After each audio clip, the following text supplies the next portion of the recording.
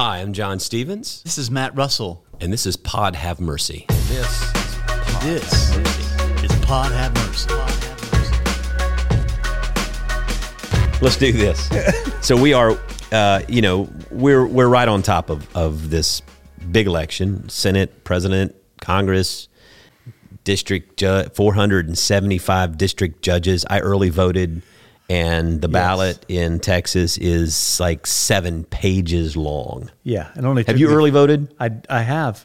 Second day of voting, I went, and it was crickets. It was not. It was never that big. I don't remember in Georgia the ballots being that big and that long. I don't remember that, and it could have been, and I just forgot it, flushed it out of my memory.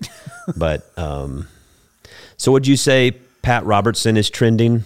Pat Robertson is trending because he said that God told him that Trump will win the re-election and it will trigger the beginning of the end times. God also told, what was that other guy's name, that he needed $60 million for a new G5 jet or whatever? Kenneth Copeland or No, that was Jesse Creflo Duplantis. Jesse Duplantis. I think it was like his 5th jet. So God told him that. And then what was the guy who, Oral Roberts, who said God wanted him to build a 60-foot tall Jesus or he would take him to heaven? Yeah. You remember that? Yeah. At Oral Roberts University? I remember that, yeah. And he had to raise all that money for that 60-foot tall Jesus. Look, Yeah. I'm not gonna say, I got my feet propped up during the podcast. Sorry about that. He's real relaxed. I'm not gonna say, belittle anybody that says God's talking to them, but I do know that there is a way in the Scripture that God speaks to people. And it's not about these types of things that people say God is speaking to them about. I'm just going to put this out there, and I probably, people can get mad or not. Whenever God speaks to people, God is always speaking to people about things that bring glory to God or that point back to God, not to a person, not to a jet, not to a statue. So for me, and again, if God is speaking, the test for me, if it's really God speaking, is how does it point back to give glory to God and God alone? So when Gideon is out and called by God to battle against the adversaries, and he says, well, I need to make sure it's you, God. So he puts out the fleece.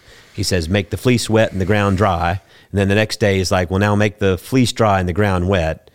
So he puts these signals out, and God answers the signals and speaks to him. But God also says, I want you to get rid of like 90% of your army, because when you win, I want you to know that it's not you that won, it's me that won the battle. So when I look at the ways that God speaks in the Scripture, I don't see it reflective or manifest in any of these ways that Pat Robertson or Jesse Duplantis or Oral Roberts, to me, I think they need to listen a little bit more. I think that's all I'm saying. How can I be nice about that? I mean, like You're being a lot nicer than I'm going to be. I think Jeff muted my mic over here. Because Pat Robertson said if Trump is going to get elected and it's going to usher in the end times, that's not a resounding endorsement for Trump, I don't think. Is it? I don't know. It's weird, right? It's a weird thing. I mean, I guess if you want the end times to happen, I don't know. And this is on Pat Robertson, not on me and you. I mean, don't get mad at me.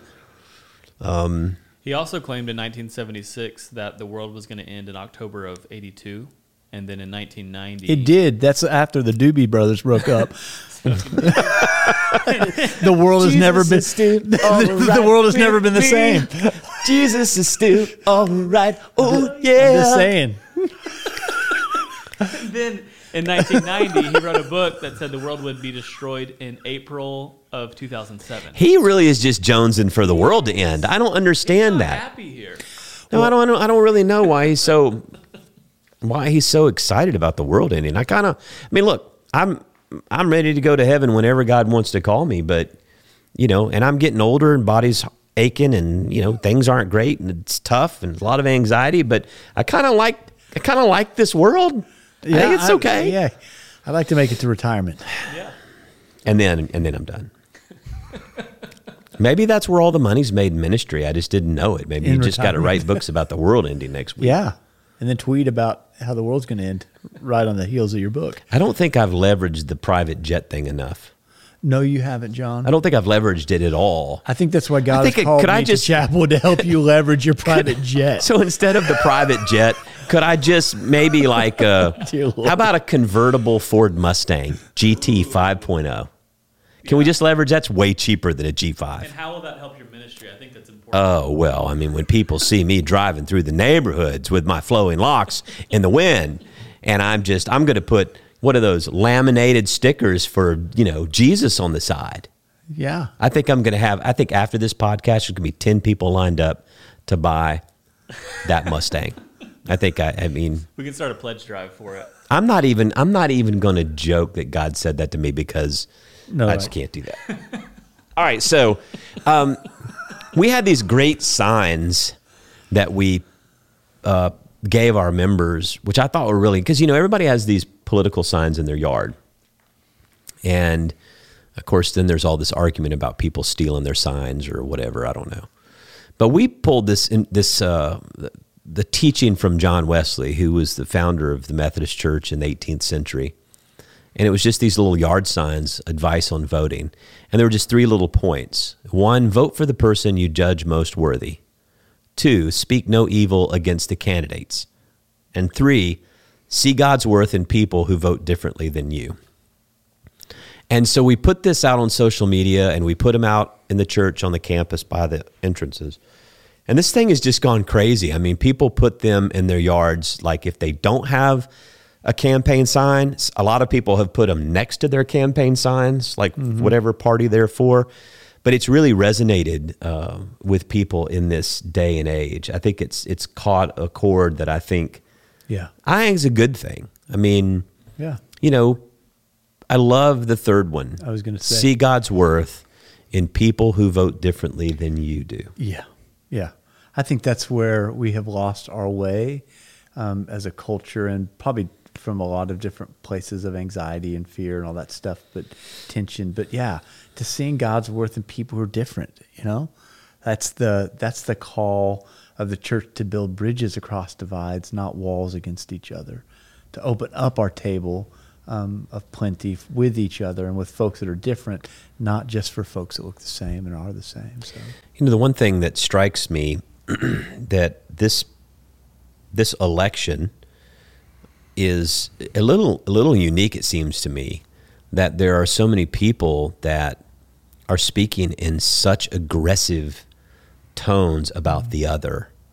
And one of the things that kind of really surprises me in life is that there is such aggressiveness. Like if one person wins, there's going to be,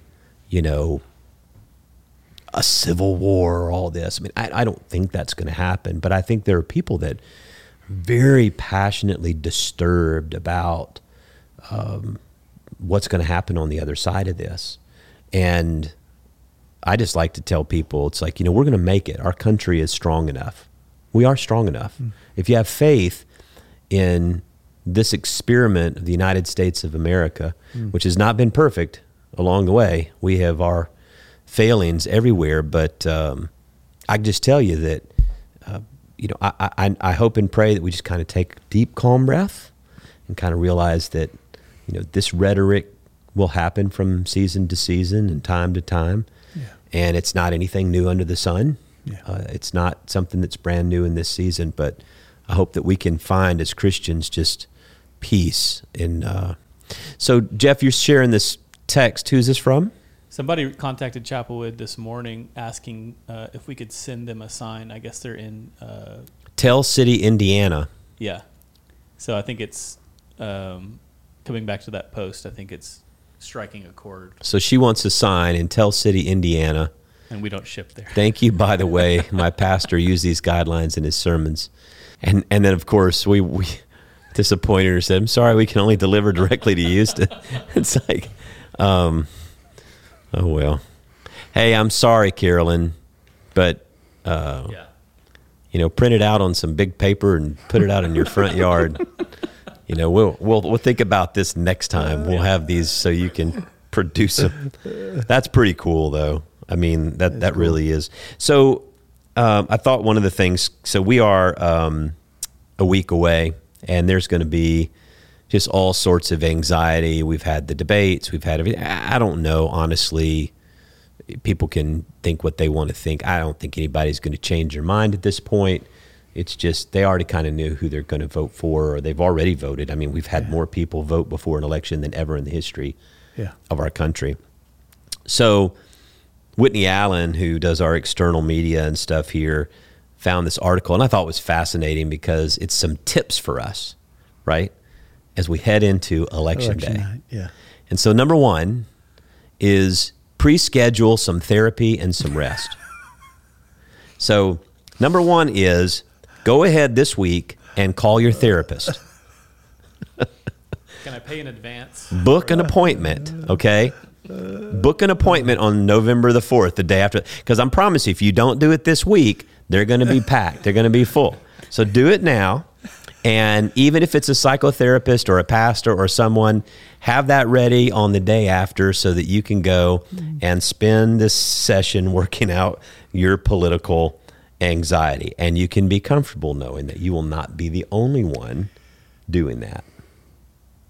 It's important to talk to somebody. So I think, Matt, John, I'd like to make an appointment with you. November 4th. Are you available? I am. Yes, I've got one opening. You've got one opening. The other thing that she recommended there is not only thinking about therapy, but rest. And I love the analogy that she uses. She said, when you work out at the gym, you stress your muscles. You're actually getting stronger, but you have to give your muscles time to recover. And so she talks about how you need to set aside time after this. If you're really, so this, we're primarily speaking to people who are really, really emotionally invested in this, right? Mm-hmm. Just mental health checkup for this election. It might be a really good idea to plan to either take off work or not plan any activities the day after, other than the therapy session. Just so that you can recover from whatever emotional buildup you have going on. You're a big fitness guy. You don't work out every day, do you? I do. Oh. When do you recover? On Sundays. I'm recovering right now, John. What a man. I like that this article says sleep well, like it's a choice.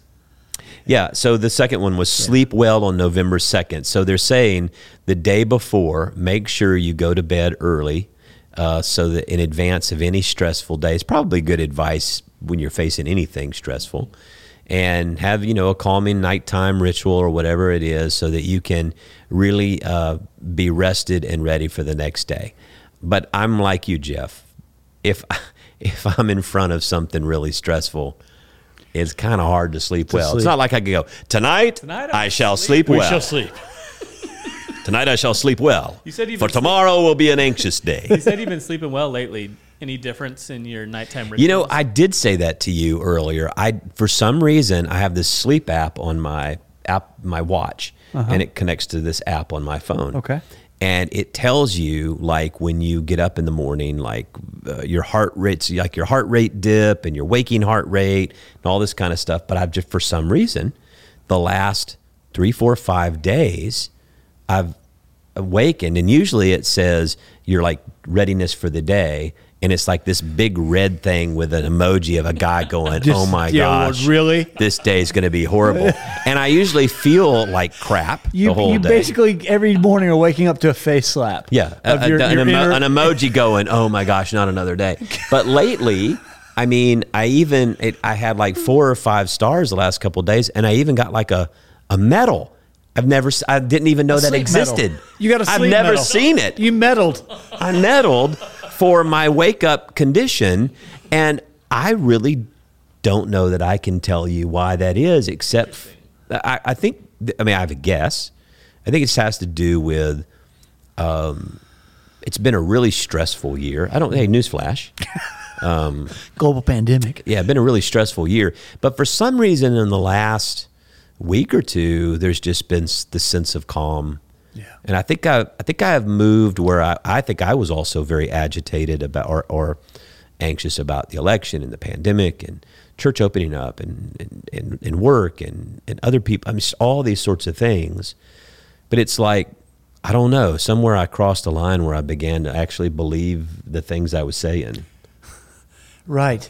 That's another good John Wesleyism, right? Preach it until you got it. Preach it until you believe it. No, I think there's something to that. You have to sort of stay calm. You have to keep speaking calm, even when everything is going crazy around you. And at some point, if you really do want to believe that, I think at some point you do get there. Rumi says there's a small poem that he is attributed to him that says the barns burned down, now I can see the moon. And there's a sense in which this year, we see the links to which our attempt to control is not efficacious. It doesn't work. And so when the barn burns down, we see the world in a different way. And there's a sense in which there can be some freedom in that. There's a sense in which I can continue to try to constrict, trying to make the world in a way that I want it to be, or I can surrender my life and my will and all that is to God, and I can live in a different This Rumi guy, I'm gonna have to. Is his name David Rumi? Make some Rumi. What is make some Rumi? Make some Rumi. No, I mean, seriously, the barn's burned down. I can see the moon.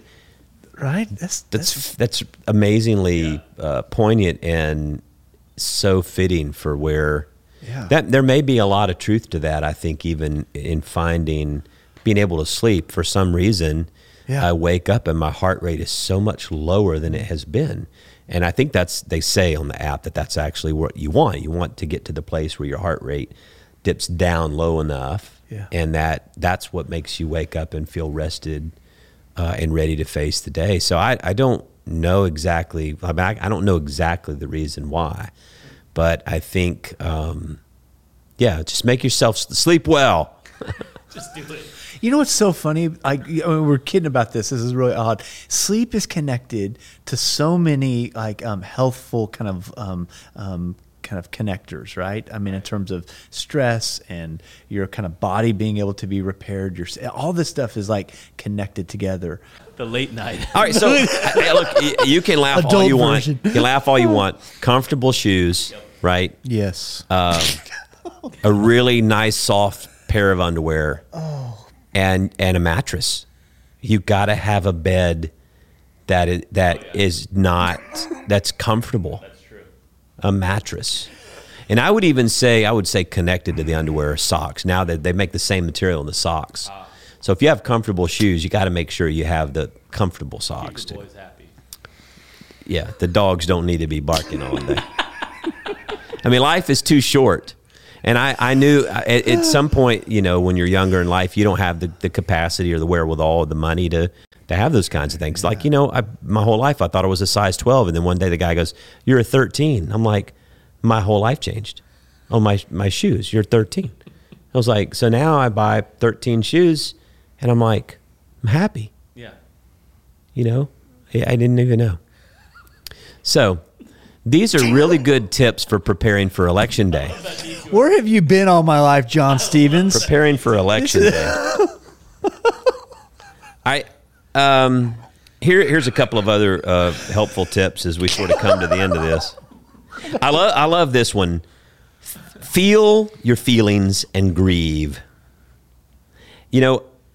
I will say this, and you probably can speak into this, Matt, because you're an expert on emotional capacity.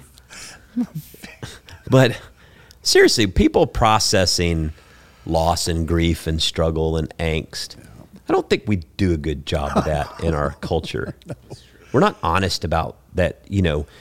I think I mentioned to you before, Richard Rohr does a great thing, and I use this a lot, but I don't give it in the clarified sense that he gave it. What I say is that we manifest feelings in fear and anger, but what it really is grief. But what Rohr said, which I can say on the podcast a little bit more because I can explain it a little bit more, he says that typically people who are more conservative manifest their grief with fear. And people who are more liberal or progressive manifest their grief in anger. Wait a minute, am I getting it right? Yes. That sounds right. I think I'm getting it right. And so if you think about just politically how conservatives or liberals or progressives, however you want to term them, and they're all over the map defined, they use these emotions very well. So progressives and liberals tend to be very angry about things, right? And conservatives tend to strike into the fear of things changing. Because by their very nature, again, we're not talking about modern day politics. We're talking about the conceptual, philosophical principles of what conservatism is a belief that we don't want things to change. And so if things start to change, you instill fear that things are changing too fast or the way you don't want them to. Whereas progressives or liberals tend to say things are not changing fast enough. And so because they're not, the institutions or whatever they are stayed and stuck. So we're angry, we're trying to change them, right? But Rohr says all that fear and anger is really just grief. Mm-hmm. Everybody's grieving. Yeah. And I don't think we understand that it's grief that it's at work. That's brilliant, because I think that if we were in touch with our sadness, like what would that, I don't know if it's at a funeral when someone is crying, I'm always moved to move towards those people, right? If somebody's if somebody's screaming in that same room, my reaction is to move away. But I think that we don't know what to do with our grief. And that's why I think that when somebody dies in our culture that's famous, there's this outpouring of, when I lived in England, somebody dies and there's just like this outpouring of just flowers and stuff that, and I think it's because we have these vats of grief that we store all over our lives in a garage, in a warehouse. And that when it becomes culturally appropriate for us to feel sadness, we pull those out and then we wonder, why is this event why is it tapped in so deeply to me? Why am I so upset that the guy who plays Black Panther died of cancer? Yeah. Now, that's worth lamenting. Absolutely. It's sad anybody loses their life, but sometimes those things happen and you're like, I didn't really know this guy. I don't have any relationship to him at all. Yeah. And so it's like, I don't have that level of grief for some people that I know in real life. Yeah. I think it's kind of tied to what you're saying. There's a place and a space now on a bigger level that gives me permission. And I think also it's like there are other people around me that are grieving as well. Yeah. Instead of it just me by myself. Yeah. Yeah. And I also think because in our anger and our fear, we do something. It creates activity outside of us, where grief says you have to stay here, right? There's nothing to do. You end up it has to do something in and through and to you, where our anxiety and our fear and our anger creates this deep movement outward, right? I think there's also something, and again, I don't know anything sociologically or psychologically about this, but I can tell you that culturally, ethnically, socioeconomically, people grieve in different ways. Yes. And so, for example, as someone who has been in ministry for a long time, predominantly white congregations, socioeconomically in a very stable place, or in what we would define as a very stable, safe place socioeconomically, it has been my experience that the grief is very muted. The grief is very controlled. The grief is very put in its place. Where when you look overseas, I see some cultures that, when they grieve, it's very loud, it's very public, it's very corporate, it's very active. There's movement and there's sound. Yeah. Does that make sense? Yes. And I don't know what to make of it. I'm not even beginning to guess or explain or put anything other to it. So I'm just saying I've experienced it in my cultural tradition, and I see it different in different cultural traditions. And I wonder, what are the different ways that we manifest grief, and what are some things we can learn from each other about that? It's really interesting, John. What if grief and our capacity to walk in grief was really the thing that was going to save us? not being right, not being angry, not being afraid, but being shepherded through things that have been deeply sad for us. I wonder about that. This will probably be edited out, but I'm really drawn to the story in Genesis where Abraham dies, and the only thing he has out of the land, seed, and blessing that God offers him is a piece of land that he buries his wife Sarah in. Mm-hmm. And then at the end, then he goes and he remarries Hagar. And so he is wedded to Hagar and lives the rest of his life with Hagar. Now, when Abraham dies, Ishmael and Isaac come together, and they take their father, and they put him in the same grave. That and the text intimates that these two brothers grieve. And as I read that, I wonder, is that the possibility for Israel and for Palestine, for Muslims and for Jews? Is the place that they stand, Republicans and Democrats? Yes.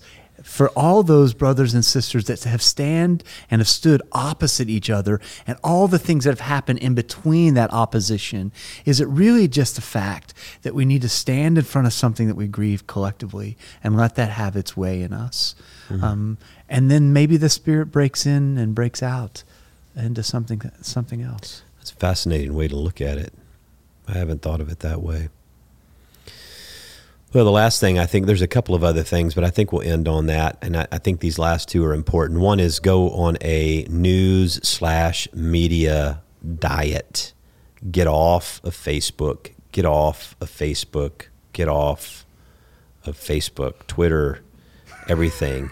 I think, and I've not always been, I justify using social media for encouraging purposes, for church purposes. And honestly, in the last couple of years, I haven't really wanted to be on social media. I mean, I used to have a blog that I blogged regularly. This year, I just haven't. I just didn't have the capacity. Yeah. It's not that there are not things to say, but our society is just so toxic that anything you could say. I mean, you could say Jesus is Lord, and someone on social media will attack you for something.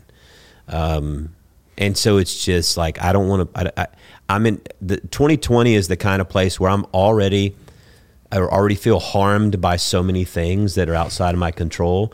I don't want to put myself out somewhere to put myself in a place where I'll be harmed by people that are supposedly my friends. Does that make sense? Yeah, it makes a lot of sense. Because supposedly they're supposed to be your friends. So I put myself out there, and that's a vulnerable place to put yourself. Yes. And honestly, I've shared this a couple weeks back. I mean, I had like a Jesus salvation on social media. It's like, you put some crap on my comment section, I'm deleting it. I mean, it's not like, this isn't free speech. This ain't free speech. This is my porch. The Gran Torino. This is my front porch, and don't become spouting that stuff on my front porch. Get off my lawn.